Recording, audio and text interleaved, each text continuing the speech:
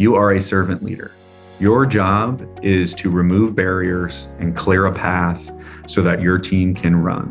And you need to be the best coach that you can be for the Michael Jordans and the Kevin Durants and all these great athletes that you have in your team so they can go wow you.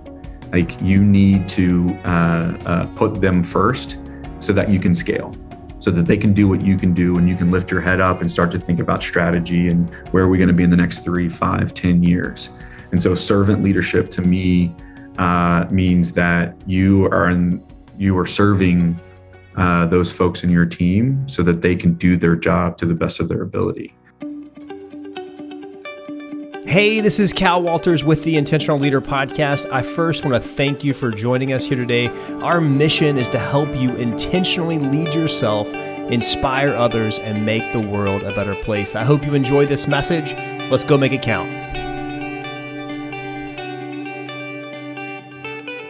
Hey everyone, I'm Cal and welcome to episode 73 of the Intentional Leader Podcast. Our goal on this show is to help you become the type of leader that inspires others to be their best. And no matter where you are in your leadership journey, whether you're just getting started, whether you don't even think of yourself as a leader, or whether you're a seasoned executive, we want to help you get to the next level. And we do that by bringing on amazing guests with leadership experiences and insights that you can go and apply right away. In today's episode, I'm really pumped about. Today we have Taylor Justice, the co-founder and president of Unite Us, on the podcast. Taylor and another military veteran, Dan Brillman, founded Unite Us back in 2013 to try to standardize how health and social care providers communicate and track outcomes together. They align all stakeholders from healthcare, government, and the community around a shared goal to improve health, and the company is now valued at over $1.6 billion. On this episode, we talk about his journey as an entrepreneur, what it takes to be a successful entrepreneur, the struggles, the importance of finding the right co-founder, mistakes he made, and much more. This is really cool because we haven't really dove into leadership as an entrepreneur on this show, so I'm pumped to get into this on today's episode.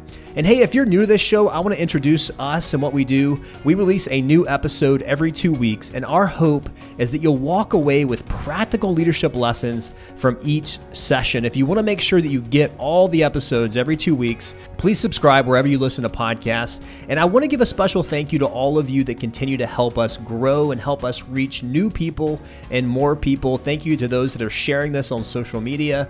Thank you to all of you who have taken a few minutes to rate and review this on Apple Podcasts. I want to give a big shout out to Brian Lamar and Jake Wright, who recently left reviews on Apple Podcasts. Thank you both for the kind words, the encouragement, and for taking a few minutes to do that. I really appreciate that.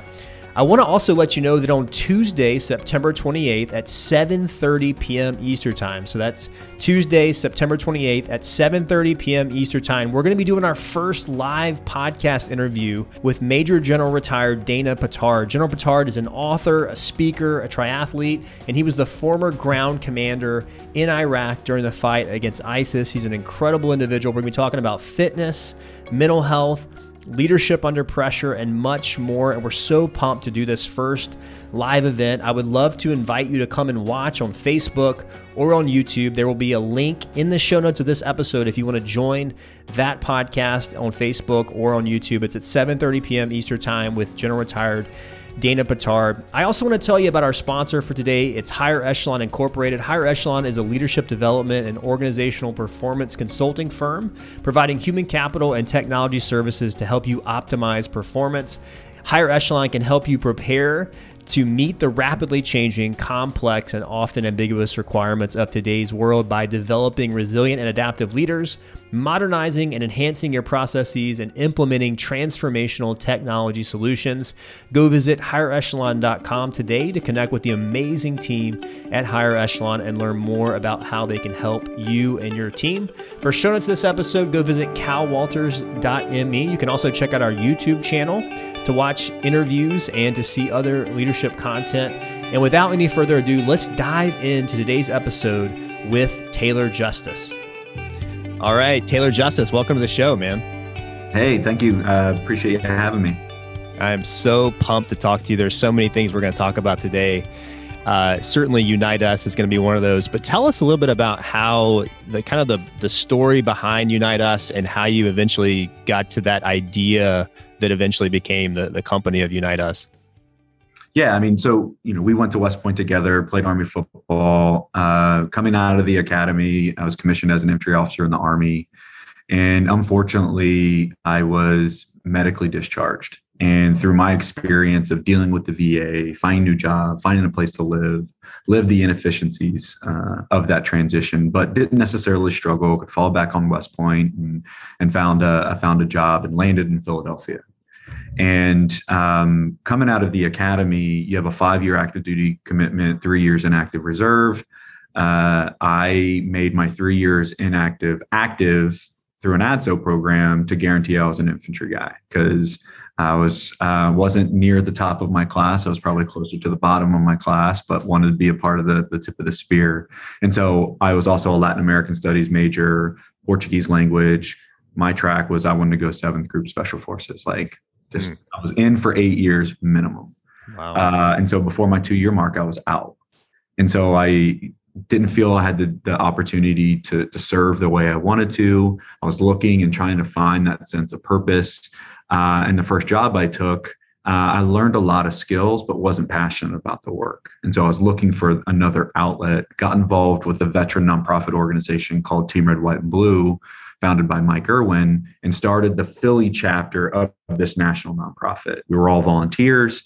And it was focused on physical fitness and social activities, basically just helping transitioning service members and their families connect to their new community. And what we realized as the chapter grew were people coming in with needs outside of what we could facilitate: education, employment, housing, legal, finance. And you're trying to help them connect to these different service categories, but the most vulnerable of those families had multiple needs that needed to be addressed at a given time from different organizations. And those organizations didn't know about each other. So I'm trying to track all this through an Excel sheet, and it became an administrative nightmare. Again, it wasn't my full-time job, and it wasn't even the core discipline of Team Red, White, and Blue. It was like the secondary thing. And, we all get in there and want to help people. So I was initially looking for software to just solve my local problem, and it didn't exist. And Unite Us was born to solve that problem of how do I help multiple organizations that might be from different sectors and different industries, providing different services, have the ability to securely exchange data and help a shared individual or a shared family. And so Unite Us was born to build that software infrastructure, initially only focused on the veteran and military population. And what we saw was, as we continue to expand, the challenges that the veteran and military community face are not unique. They just happen to be this perfect petri dish of American society when you look at age, race, socioeconomic status, and the majority of organizations that were participating weren't just veteran serving. They service the Medicaid population or Medicare or maternal health or what have you. And the commonality between all these orgs is they all had a veteran and military program. All we needed to do now was bring on all the other programs that supported the other folks and the other populations. And so we outfitted the software to be service provider population agnostic and said, okay, let's build this everywhere. And where were you when you initially had the idea? Because I know I've studied your journey a little bit. I know you spent some time at Higher Echelon, and then I know you were at Columbia Business School as well. But where were you when you had the first idea of that eventually turned into Unite Us? Yeah, so Higher Echelon, we actually started back in 2009 with Joe Ross and Paul Majano. And I kind of had the idea there because at that point, I would connecting into the VA and some of these things, like, man, it's just not as efficient as it could be. Mm-hmm. But it was like out there and I didn't know what it was, but it's like, man, that's a problem. And then Team Red, White, and Blue came around and I really saw it like right in my face. Like I was living it and breathing it. And then when I was applying to Columbia Business School in the early part of 2012, I got randomly connected with my now co-founder, who was a student at Columbia, because they connect veteran military students with veteran military applicants. And we were just randomly connected to talk about the admissions process. And like after the first 5 minutes of pleasantries of like, what do you do? I was like, okay, this is my job, but I'm really interested in this over here. And lo and behold, he was also interested in the same thing. It was in one of his capstone projects with his operations class of writing about the fragmentation of services. So we ended up staying on the phone for 5 hours. And so there wasn't like one thing. It was just like this multiple different events that all just can kind of converge together. And then I found someone that was also very interested in the same space and had the same feelings of what needed to happen. And since then, we've kind of been tied at the hip. And, because often businesses form around a problem. You identified a problem. How did you, I imagine you've maybe had other problems that have popped in your head, but you didn't form a business around it. How did you know that this was an idea that you could actually go and create a solution for that could ultimately become a highly functioning, successful business? I'd love to look back and be like, I had this master plan and I'd had it all figured out. Sometimes you just stumble upon things, and sometimes it takes another person to say, maybe this is something you should like just go all in on. And that was that him? That was your co-founder that did that for you? That was actually Joe Ross. Oh. So like come back a couple years where 2012, 3 years into Higher Echelon. I'm still like Higher Echelon. We decided as a founding team, we weren't going to go full time into the organization until we could afford it. Mm-hmm. So we were all still doing that part time, like after hours. I was Team Red, White, and Blue. I was now accepted to Columbia Business School, and I had my full time job. And there's this new idea to unite us. Right? All this stuff on my plate. You just weren't sleeping, I guess. Yeah, it was just like you put your time and your energy into the things that you want to do, and that was it. And I always knew I wanted to be an entrepreneur, obviously with Higher Echelon and some other things. But it was a couple years after we officially started Unite Us. Because at the end of 2012, Dan came back from a deployment to Afghanistan. And at that point, we kind of had to make a decision on, were we going to go all in on this? And, at the end of December, we said we both quit our jobs and we went all in on Unite Us. But at that point, I was still doing Higher Echelon. I was still at Columbia, and I was in the process of transitioning Team Red, White, and Blue to another classmate from West Point. So I still had a number of things on my plate. And, fast forward, we started the business officially in January of 2013. In the summer of 2014, Joe Ross kind of pulled me aside. He's like, listen, he goes, I understand you're in it with what we called HE. You're doing X, Y, and Z. I was more of like a sales guy for the organization. He goes, but when you talk about Unite Us, it's different. Like you're just so passionate about it. And it's like really what you want to be doing, because that's kind of where you always take the conversations. And he's like, I think you should do that full time and like go in. And ultimately he was right. And so I separated from Higher Echelon in like July timeframe of that year, where, sold my piece of the business back to the organization. Completely removed myself as a partner in that organization, and was just like full stop, Unite Us.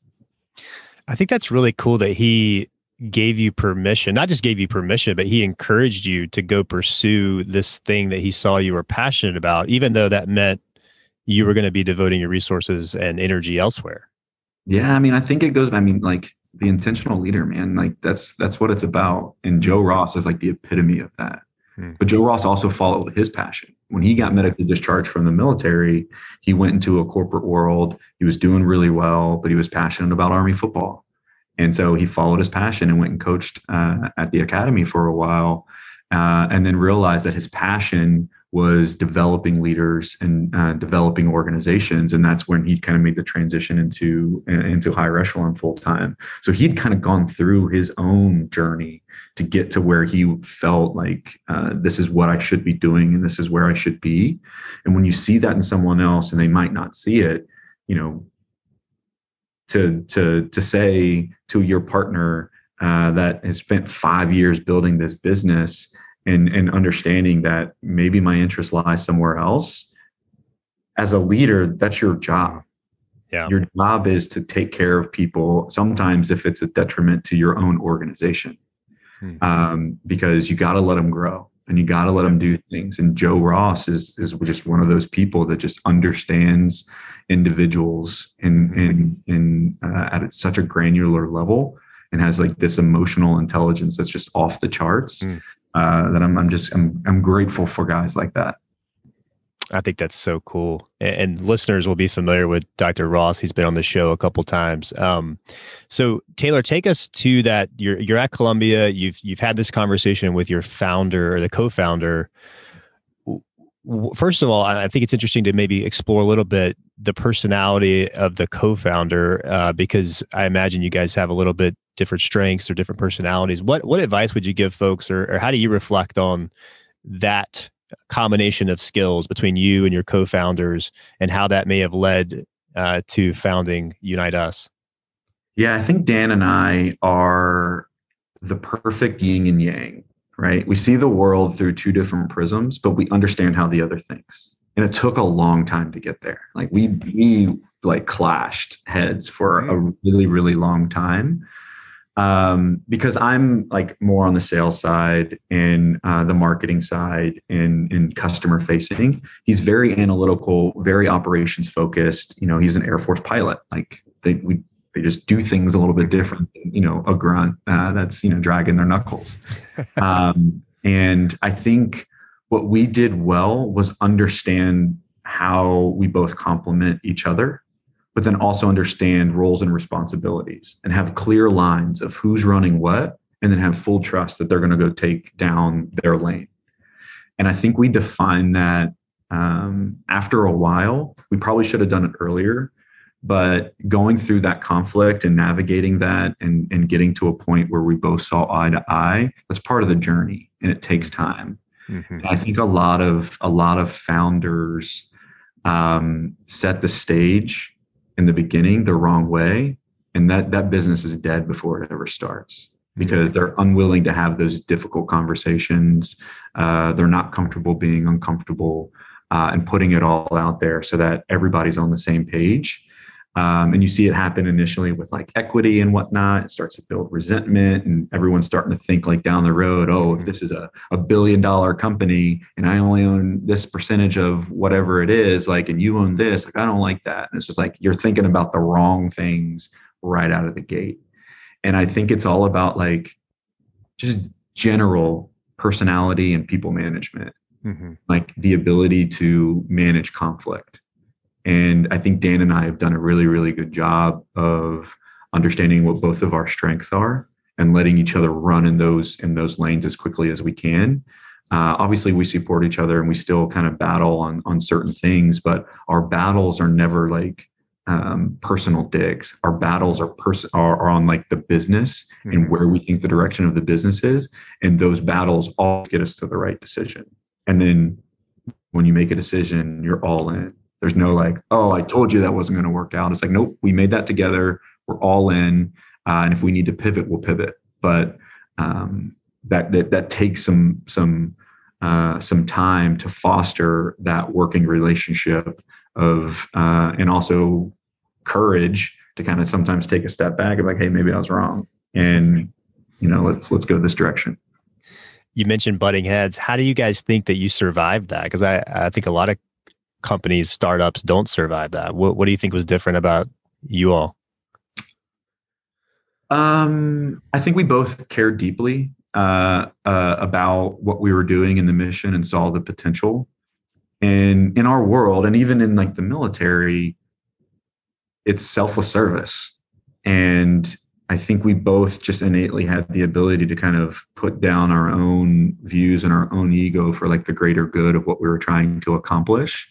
So I think there was pieces of that internally, but then we also had a pretty strong supporting network around us, both from investors and other folks that were in the business that, we could vent to, that can then broker conversations. And then we come back together and we're just kind of like, okay, let's talk through this, and those are in like the early days. Like I'm talking like 2013, 2014, 2015, when we were just trying to figure out who we were and what we were trying to accomplish.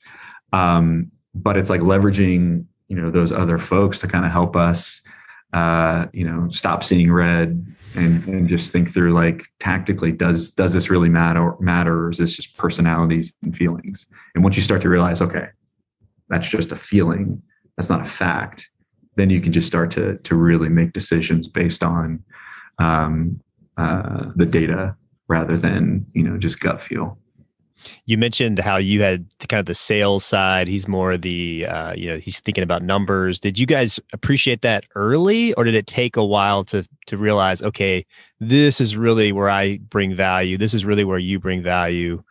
I'm just curious if that's something you immediately appreciated, or it took some time to discover that about yourself and about him. On the sales side, you mean? Like what our role? Well, just kind of like, you obviously have this early meeting, you start to talk about the concept, and then you said you discover that you really have a nice blend. Like you bring the sales and some of these other qualities. He brings this other, the yin and the yang. Yeah. Did you appreciate how that symmetry was going to work up front, or did it take some time to learn, okay, this is who I am, this is who you are, this is how we work together? Yeah. I think we both came from different backgrounds, and even our paths out of the military were also different. Like, he was in like the finance space and worked in a venture capital firm. So he just like naturally leaned towards, the finance and the analytical side of the house. So I think that helped. If we both came in like from a sales perspective, I don't know if it would have worked, honestly. Because we're both very strong personalities and very stubborn as well. And especially if you have someone that's in the same discipline as you, you're not going to necessarily learn there, because one's probably going to think they're better than the other at what they're doing. And I think that's one, going back to the original question here, is like, founders, find somebody that has a skill set that you don't have. Like, finding another Taylor Justice in the early days probably would have been a death sentence to us, because that's not what we needed. We needed those other capabilities to be developed and to be created. And that's not necessarily my skill set. Not that I couldn't do it, but I couldn't do it as easily as what Dan could have done. And vice versa on the sales side. It's just natural for me. Like, he always talks about, he doesn't like sales situations where he always talks about where if there's a sale on the other side of a door, Dan will like contemplate, like, should I knock or should I not knock? And then like Taylor will just come in and like kick the door down and like walk through. It's like, that's a different personality of how you attack certain things. And I don't know. It just worked. I think a lot of entrepreneurship, and even with Unite Us, there's a lot of luck involved. And I was lucky that I got randomly connected to this guy that was also very passionate about what I'm doing. Right. He was the same way. You get lucky about the way that the market shapes out. The product that we built right out of the gate, which was the wrong one, and we pivoted the business quickly. But that ultimately leads to where we're at today. And then the market got there, and they realized that this is super important. And so there's a lot of luck involved, but there's a lot of hard work. That when that opportunity arises, are you in a position to execute? And we have been fortunate enough that we thought about this solution with intent.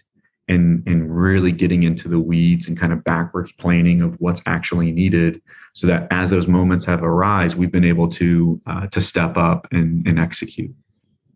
Do you think people underestimate how long it takes to build something like this? Because entrepreneurship is, it's in vogue, it's trendy, but I'm just curious from your perspective as someone who's really built something special. Do you think people underestimate how long it really takes to do something like that? 100%. 100%. Like, I mean, you mentioned it. Entrepreneurship and starting a company is in vogue. And you see all the Hollywood things of like, oh, if I create this piece of technology, it's going to hit the market. Everyone's going to love it. And I'm going to be the next big thing. Like, that happens for a very, very, very, very small subset of organizations. Unite Us is almost a decade in, a decade. And we've really hit our stride in the past 18 to 24 months.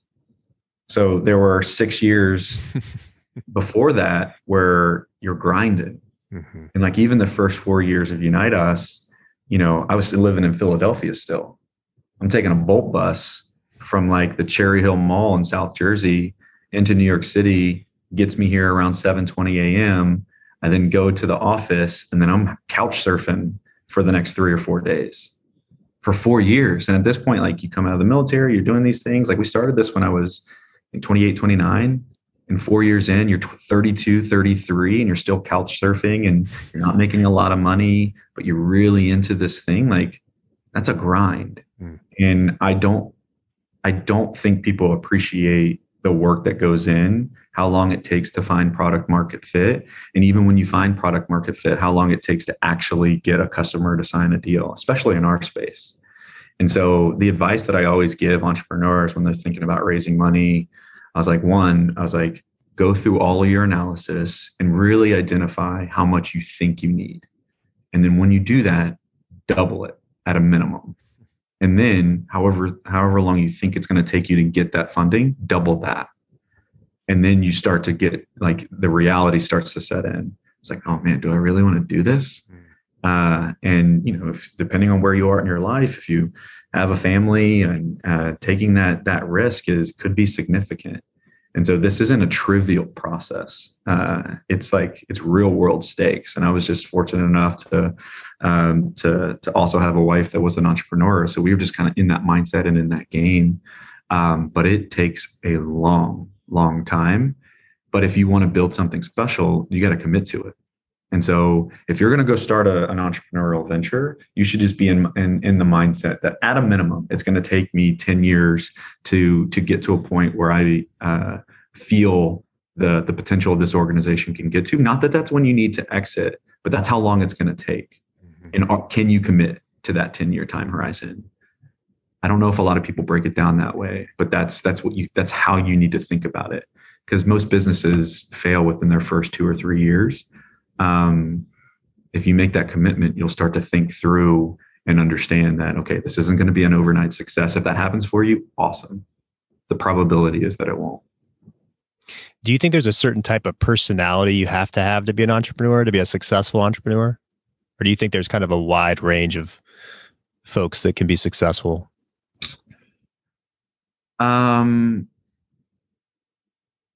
I think that there's always so in entrepreneurship, my view is there's never a right answer to any question. Mm-hmm. There's always a yes. Like, doesn't matter who you are, what background you come from, what situation you might have faced in the past. There was always an answer to get to where you want to go. And there's always someone that will defy the odds and make it happen. And I was actually with, I don't know if you know Sam Ellis. He was the original CTO of Dutchie. And he's a 2012 grad. And we were just having dinner last night kind of talking about this, where we're talking about advice that we give to entrepreneurs. And we both had different advice, but both of us were right. Yeah. And like the entrepreneur needs to be able to process a lot of information and then understand the balance of how to make a decision. And so I think there are characteristics that help. Like obviously being an optimist is super important because it is an emotional roller coaster and you have to be able to deal with the highest of highs and really be able to deal with the lowest of lows. And then you have to really understand your business and where you're trying to go. And where we were kind of debating back and forth was like, how do you take advice from advisors or others that are around you? And like, even when you're talking to a VC, VCs are smart. They understand finance, but they don't necessarily understand the day-to-day or ins and outs of your business. And they can give you advice because, I've seen like companies before that have done X, Y, and Z, and this is what they did, so you should probably do that too. That is a data input. That is not a decision point. So you need to be able to say, okay, understand that context and what that business was trying to do. Our business is a little bit different, so I'm going to weight it this amount. And I'm going to take that advice, not 100%, but I'll take it 35%, because then I also have this other data point in this. An entrepreneur has to be able to take all of that advice and know when to say yes and when to say no. The entrepreneur is the only one that can make the decision, though. An advisor can't make that decision for you. And you have to be able to weigh that and manage that conflict, or you're going to be in the hurt box. And there's a lot of other characteristics that are super important, right? Persistence, being humble, knowing how to execute, knowing how to sell, all of those things. Nothing happens at Unite Us. Nothing happens at Unite Us until a sale is made. Just a fact, right? We got to have revenue to be able to support our growth, to do all these different things. Now we, raised a big Series C and we have access to capital. But at the end of the day, we're building a sustainable business that is growing, and we've got to generate revenue. And a lot of people, when I see their pitches for the first time, they talk about the market, they talk about the potential, they talk about how they're going to, do X, Y, and Z. Not many sales plans. Not many, here's how I'm going to go execute on this. Mm-hmm. It's super, super important to the success of any entrepreneur. So you're either that salesperson or you're not, but everybody should know how to sell. Mm-hmm. You mentioned some of the lowest of lows. What were some of the biggest mistakes or lessons learned during that growth period? There's a number of things. In the early days, there was an organization that I was very, very close with. And, we were building solutions for the veteran and military space, and we were going to be the back-end infrastructure for this org. And like an idiot, I didn't get a contract because I had a really strong relationship. We were really close. I trained all of their different organizations globally on how to use this tool. And there's people in Japan and others. So I'm up at these weird hours training people on the Unite Us system. And as we were doing all of that, we were going through the contracting piece, and I just wasn't in tune to that maybe they weren't 100% bought in at the executive level. And then a new person came into the organization that was really thinking about their IT. We're a couple days from launch, and I get a call. It's yeah, it's not going to work out. Oh, man. And we had invested 150, 200K into building out this thing for this organization, no contract. Oh, man. So they could just walk away. And to me, it's just relationships matter, and they're super, super important. Trust, but verify. Mm-hmm. So got to get that contract. That's one piece. That's one just massive. Then that was in the early days when we didn't have a ton of capital. Mm-hmm. And we were able to, and the benefit to us is we built solutions that weren't just for we would never build a custom solution. So it wasn't all for naught. We had tech, and now we could take it to some of these other markets. But that one hurt, both emotionally and my ego. But also it's just I can't believe I did that. And then there's you always have hiring mistakes. And you go through different phases of growth as a company, and where you might be today and where you want to get tomorrow might not be the same people in the same roles. And I think Dan and I have gotten a lot better over the years that when you know. Mm-hmm. If someone's not going to work out, and we, for a while, had tried to groom and try to get folks there. But the best, one of the pieces of advice that I got from Anthony Noto, who's my mentor, and we talk every month. And one of the things around hiring decisions, he's just Taylor, when you know. It's just pull the cord, because it sucks. It's hard. People are going to give you advice on what to do and what not to do. But when you know, and just make the decision. And it's the right advice, because having an individual in a seat, if they're not performing, or it creates team dynamics and all of that, your job as a leader is to make sure that the ship is going in the right direction at the right speed, and you're hitting your marks, and all the trains are on time. And if there's anything in your organization that's going to derail that process, people, whatever, then you've got to go fix it. Like, that is your job. Your job is to put out fires all day. And, you got to have the courage to kind of step up and make some of those hard decisions, regardless of what optics are and whatnot. Because at the end of the day, none of that stuff matters. Is the organization going to be successful or not? Yeah, that's hard. Are there any commonalities of people who don't fit?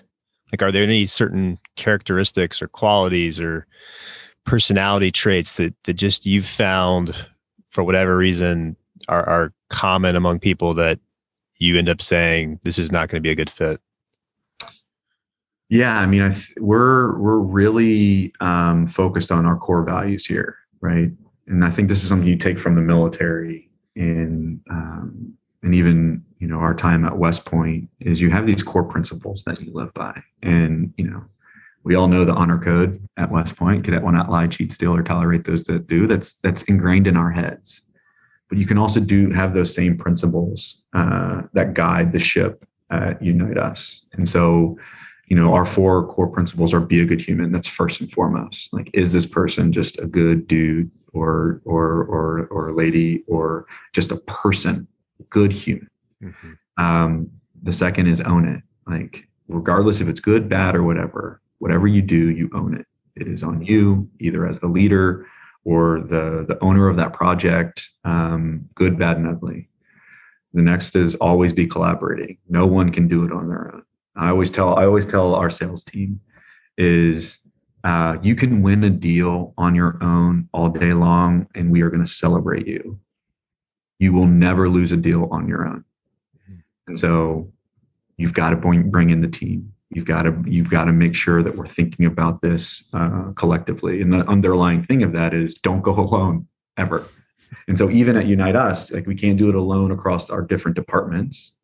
And in the community, in our work, we're also dependent on others coming to the table and doing that. So we just have to have that mindset of, like, it's not that we're the best thing since sliced bread, because we're the best thing for this piece of the puzzle. And we are certainly just a piece of that puzzle. And then finally is think big. We want to continue to push, and we want to continue to create solutions that bring the human and social service sector, which we call social care, to the same priority level as healthcare, and give them 21st century technology to do that. So going back to your question, those principles are part of our hiring process. They're a part of our giving praise to other members of the team. And so when we start to do our scoring, do these individuals meet these core principles, yes or no? And so that's part of, like, the filtering mechanism.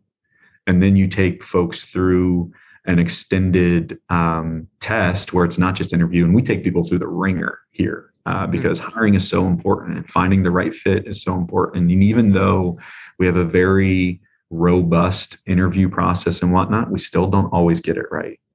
But everything's tied back to the core principles of the organization. And then so we don't just use the interview as the only mechanism. We also, like, on the sales side of the house, like, you have to, at the end of it, you have to pitch us, Unite Us, in a role play scenario. And so you're pitching employees of Unite Us on Unite Us, and you don't know anything about Unite Us. You have to do your own research. And then we're going to ask you questions that there's no, like, reason you should ever know how to answer them. And it goes back to kind of like the West Point thing. We're going to put more on your plate to see how you handle it. And, like, can you actually sell and work your way through this really uncomfortable situation? And that process has shown us people that we were so bullish on, and yes, they're going to make it. And they get in that scenario, and it's like, oh man, nope, didn't work out. And we do the same thing on engineering. We have tests that, they have to show their code and their thought process and how they went through things. And so I think filtering, finding who you are as an organization, finding the people that you want on your teams and what those skills are super, super important. But don't just have people hire from the department that they're going to sit in. You need to have kind of like that benchmarking person that's from another group that will kind of level set, yep, this person fits the culture of the organization as well. And they're kind of like the bar setter outside of, like, can they sell? Can they code? Can they do these other things? But are they a fit here? And that's super important to us. You mentioned those values, and I love those. When did you guys come up with those four? Was that really early, or is that something you came up with later on? So we had principles in the early days. And so when we first started Unite Us, we were in the basement of like a shared office space in Tribeca. So there's like literally Dan and I first shared a desk like for our first like year or so because we didn't want to pay for two. And then as we started to grow, like we had principles and our values that we'd literally just tape on a wall. There were like 7 or 8 of them and you couldn't remember what they were. And so a handful of years ago, probably 4.5 now, we said, let's make it super simple and let's put it everywhere. And we came up with those as a team.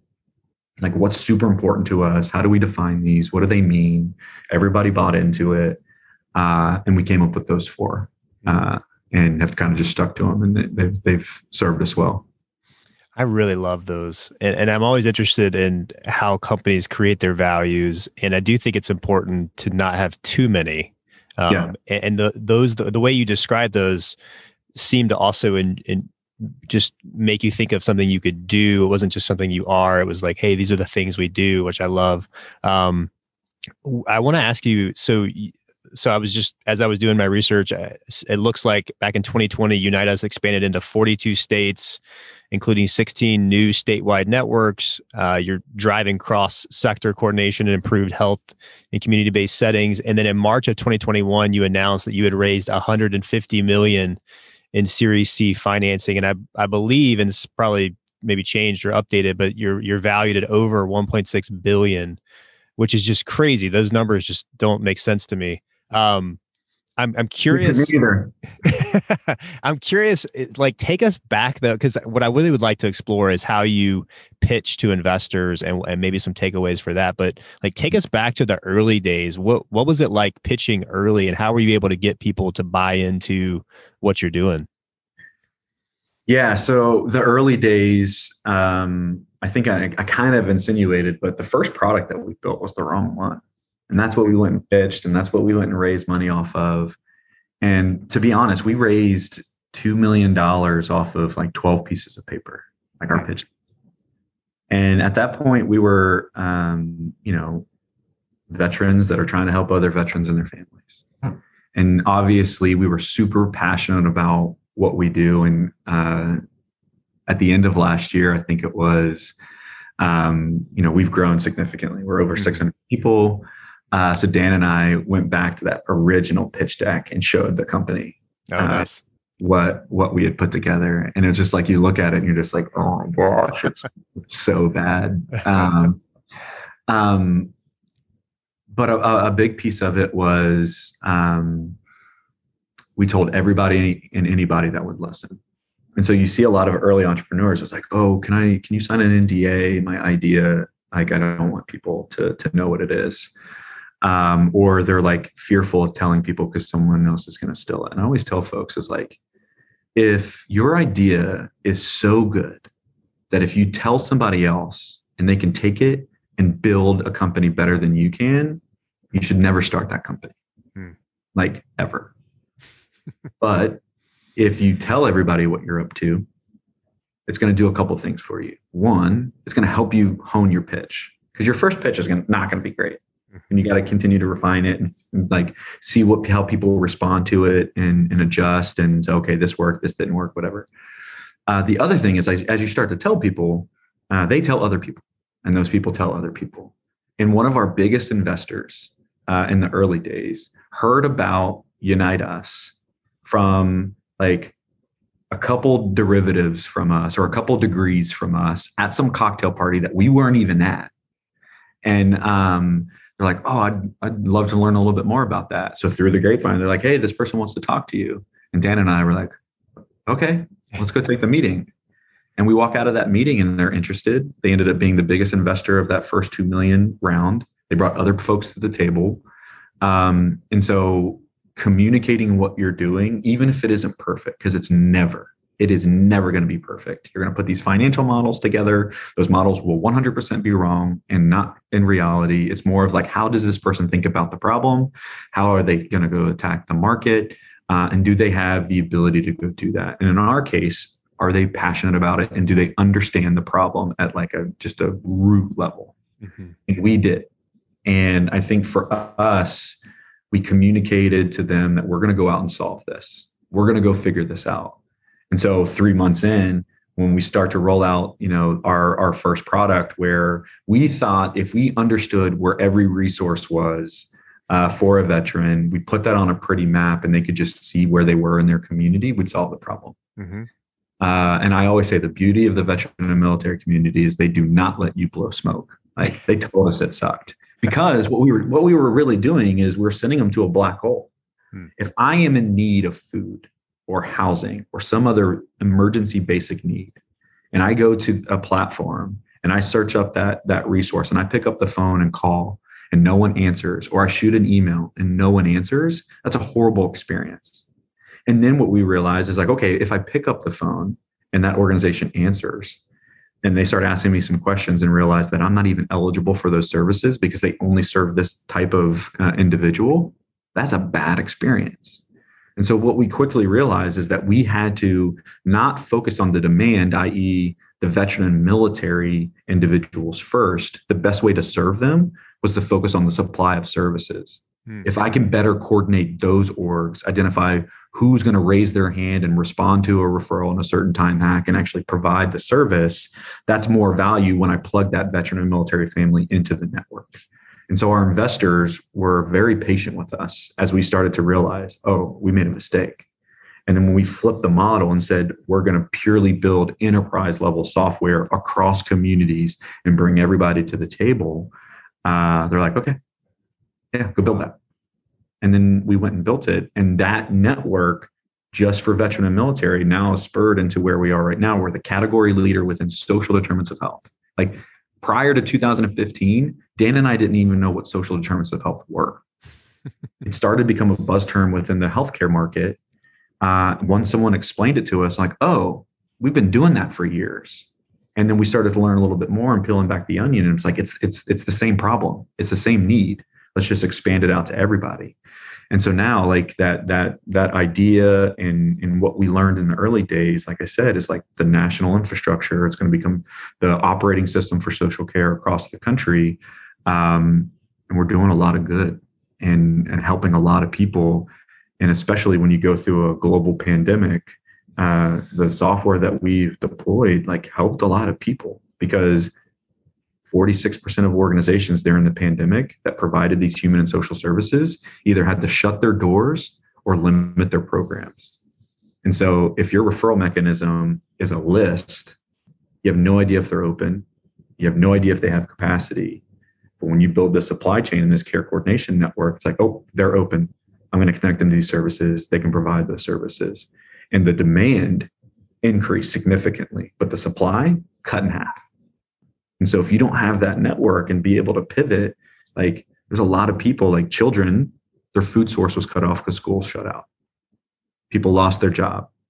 People fearful of keeping their home or getting evicted because they couldn't pay rent or mortgage anymore. Like serious things that without this infrastructure, you're kind of just like throwing punches in the dark and hoping like you can solve that, or giving somebody a resource, sending them on their way and hope they figure it out.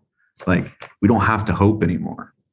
You can prove, did that person connect to the org and did they receive that service? And if they did, great. If they didn't, why? Now let's correct that supply chain problem. Like we now have the ability to kind of move the chess pieces for communities and help them operate at the top of their license. We are a support function for states and communities. We are their weapons to fight against poverty, to fight against housing insecurity, to fight against all these basic needs that a lot of people in our communities are facing. And we're just trying to get those tools in their hands as quickly as we can. So when you talk about the determinants of health, so if I go on the Unite Us app or software, what would I see? Is it just, I picture seeing all these different types of like holistic health of like, hey, if I want to get, medical treatment, I do this, but if I want to get some mental health treatment, I do this, or if I want to get some food opportunities, is that what it is? Or can you kind of explain that for folks that maybe don't fully appreciate what you mean when you say determinant of health? So social determinants of health is simply the factors that allow you to be healthy or have to have a healthy lifestyle and be able to live a healthy life. So it's where you live, where you eat, where you pray, where you study, all of those things. And 80% of someone's overall health happens outside of a hospital or a clinical setting, happens in the community. Do you have food in your belly, roof over your head, access to an employable wage? And so as the healthcare market has moved from fee-for-service to value-based healthcare, all of these SDOH factors are super important now of how healthcare organizations are reimbursed for their services. So federal policy and state policies are starting to shift, saying, okay, we shouldn't just try to solve these clinical issues of diabetes and hypertension and cardiovascular diseases by only putting pills into somebody's body or drugs into somebody's body to solve that. Let's make sure that they have healthy food. Let's make sure that they have a place to store that healthy food. Let's make sure that they have access to a job to pay for that food and to pay for that house where they store it. Like all of those things are super important to make sure that we can curb some of these very serious clinical diagnoses or diseases. Like all of those factor into that person being able to kind of overcome whatever clinical issue they're facing. And so the market is starting to realize that food and housing and transportation to those appointments are critically important to make sure that people aren't coming into a clinical environment when a social need is more appropriate. Because if someone doesn't have access to transportation and you have people that call an ambulance to just get a ride somewhere, the cost of that is around $14,000 to $15,000. If someone is admitted into an emergency room because they have nowhere else to go, because they don't have food, they don't have a place to sleep, that is a significant cost. And so we're overspending on these healthcare treatments when if we could better connect folks to these basic needs, we could eliminate some of that wasted spend and put those dollars to work elsewhere.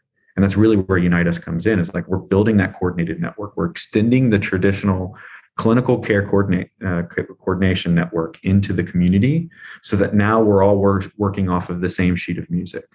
So our system is initially meant just for the service provider. So if I'm a food bank or a housing agency or a hospital, I might have a system of record, or I'm logging right into Unite Us. And then Cal walks in my door and says, hey, I need assistance with housing. Okay, great. Well, I'm a food pantry. I'm going to take care of that food need. I'm going to send an electronic referral to the housing provider, and I can see, oh, they accepted, Cal. This organization is going to be reaching out to you to address that housing need. And I now don't have to pick up the phone and talk to the housing provider for the 100 other Cals that walk through my door. I now get real-time updates of what's happening. And then let's say there's a behavioral health need. Well, Cal's record is in our system. But if there's a behavioral health need or another sensitive service type, that housing provider and that food provider don't need to see that information. Mm-hmm. So we wall that off so that sensitive organizations and those sensitive service types are compartmentalized so that we can still have a coordination network across an entire community. We're just giving permissions on who can see what. But everybody's still working off of the same record. It doesn't mean they get to see everything that's inside that record. And so we're just creating an ecosystem now where you walk in my door, you now have access to all these other services in the community that might be outside of the core discipline of my organization. But now I have the tools to address those as you walk in, which is a benefit to government and is a benefit to health systems, because previously they didn't know, oh, I'm going to take that ride on the ambulance or I'm going to go into the emergency room. Now the community that's already doing this work, they just do it through manual workflows, emails, Google searches, wall full of brochures as their referral mechanism. Now they can do that with 21st century technology in an efficient way and track their web.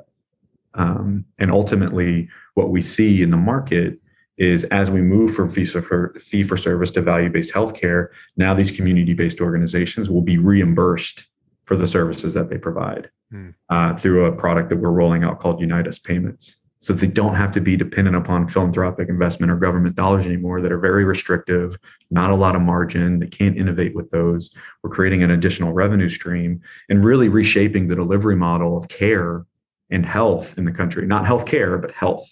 and bringing, again, those social care providers to the same priority level as healthcare.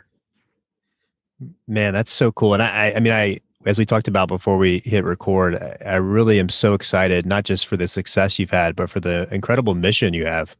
It's really cool. And one of the questions I was going to ask, this will probably be my last question before we wrap up, is, when you are pitching to investors, any tips or keys you think that really make for a successful pitch? I mean, I imagine just hearing you talk through it, what the product is ultimately going to probably sell it, but any other tips that you think really make for a successful pitch when you're trying to get people to invest? This might seem counterintuitive, but vulnerability, right?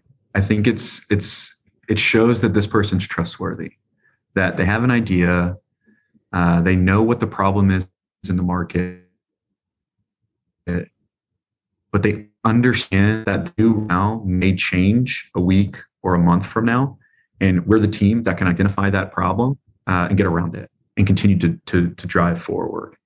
And so I think when you get certain questions, and you're going to get bombarded with everything from finance to sales strategy to a number of different things, I think it's okay to say or okay to not have everything figured out, but have a hypothesis, right? Even if there's a question you don't know how to answer, it's okay to just ask, like, what do you mean by that?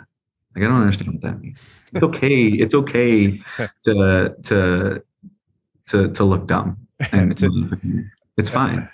But a lot of people don't want to do that. So someone will say some acronym in a meeting, and if you don't know anything about, venture capital finance, and they say some acronym, and like you're just trying to answer it, like without saying, "Can you tell me what that means?" It's the first time I've ever heard that. And then they tell you, and you're like, "Oh, great." Well, if you don't ask that question, you're going to go to the next venture capitalist. They're going to ask the same thing, and you're still going to look dumb because you weren't afraid to say, like, you were afraid to ask, like, what does that mean? I don't know what that means. Like, oh, they tell you, okay, oh, got it. I know exactly what that is.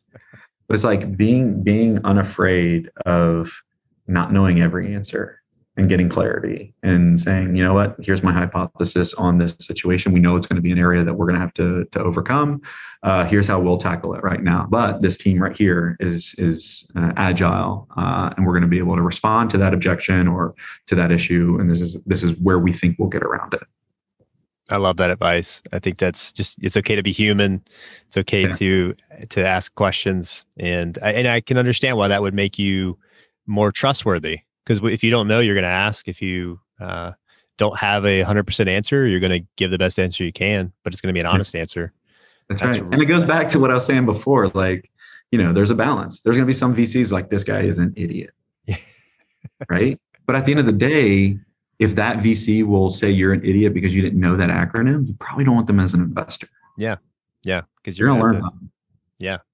Because you want people that you can trust, that you can have these awkward conversations with or get advice. And if you're only giving them part of the information, or they're going to judge you for asking questions, like this is hard enough. Like having to deal with that pressure too, and that stress, you're weeding them out just like they're weeding you out.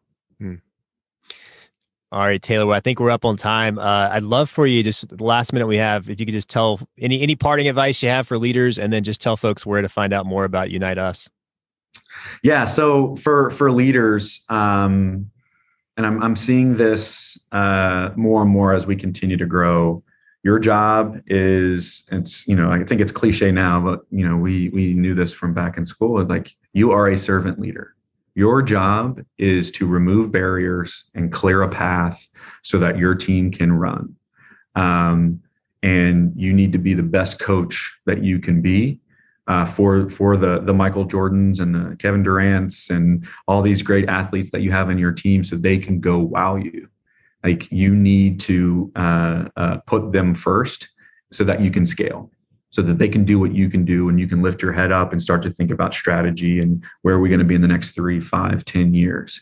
And so servant leadership to me means that you are serving those folks in your team so that they can do their job to the best of their ability. And that might be resources, that might be handling personality conflicts, or helping them navigate personality conflicts, or helping with process. Like, from a leadership perspective, It's never about you anymore. It's about the team, and you gotta swallow that pride. I love that. Where to find Unite Us? You can find us almost everywhere. You can go to uniteus.com, our website. We have a lot of information that's rolling out there. Our marketing team does a fantastic job with blogs and thought leader pieces that we put out on that site as well. Every social media platform that's out there, we're always posting and we're always putting things, either webinars or podcasts that we have the privilege to be a part of. We're putting all of our updates out there. So uniteus.com, or you can find us on any site. Well, Taylor, thanks so much. This has been incredible, and I'm so excited to watch your journey. And thanks for the great work you're doing with Unite Us. And hopefully, maybe I'll catch you at the Army Navy game or something. Yes, sir. Hey, thank you so much for having us. We really appreciate it. This was a lot of fun. Thank you. Thanks, brother. Hey friends, thank you so much for tuning into this episode. I really enjoyed getting a chance to reconnect with Taylor, learn about his journey. I love his story of seeing a problem, having that mentor in Dr. Joe Ross, who gave him not just the freedom, but the encouragement to go and start something, even though that meant for Joe that Taylor was no longer going to be directly involved in higher echelon. He saw that was Taylor's passion, and he encouraged him to go and pursue that, gave him the freedom. Love that little anecdote that was thrown in there. I love what he said about how entrepreneurship is tough, and you got to be willing to invest time and energy, and that a lot of folks don't really have that going in. But it's nice for those of us trying to build something, whether that's just something small or a large company like what Taylor has built, that it takes time and it takes energy, it takes grit, it takes getting the right people on the bus, as Jim Collins would say from the very beginning, making sure, as Taylor said, you have kind of the yin and the yang, the people who really complement your personality well. I loved what he said about those top principles at Unite Us and how they use those as a filter for hiring and making sure they get the right people in the right seats as they try to scale and grow this really rapidly growing company. I also loved what he said at the end about one of the secrets of a great pitch is vulnerability. Probably not what you expected, not what I expected to hear, but again, it just shows that being human is so important in a leader. You don't have to be the smartest person in the room. Certainly there should be boundaries in your vulnerability, but it's really good to be willing to acknowledge when you don't know something, ask questions. It just makes us human, and it makes us more trustworthy. So Taylor, I really appreciated you coming on the show today. Thank you to all of you that have listened to this. If you'd like to listen to our live event on Tuesday, September 28th, 7:30 p.m., remember there's links in the show notes to that. I would love for you to join and support this first live event with Major and Retired Dana Pittard. Also, if you'd like to support us in our growth and our attempts to grow and to scale this and to impact more leaders, please go to our Patreon account. That's www.patreon.com/Cal Walters. Again, thank you so much for being here today. I sincerely appreciate you listening. I hope you will go today and make a difference in the lives of those around you. Remember that life is short, so let's go make it count.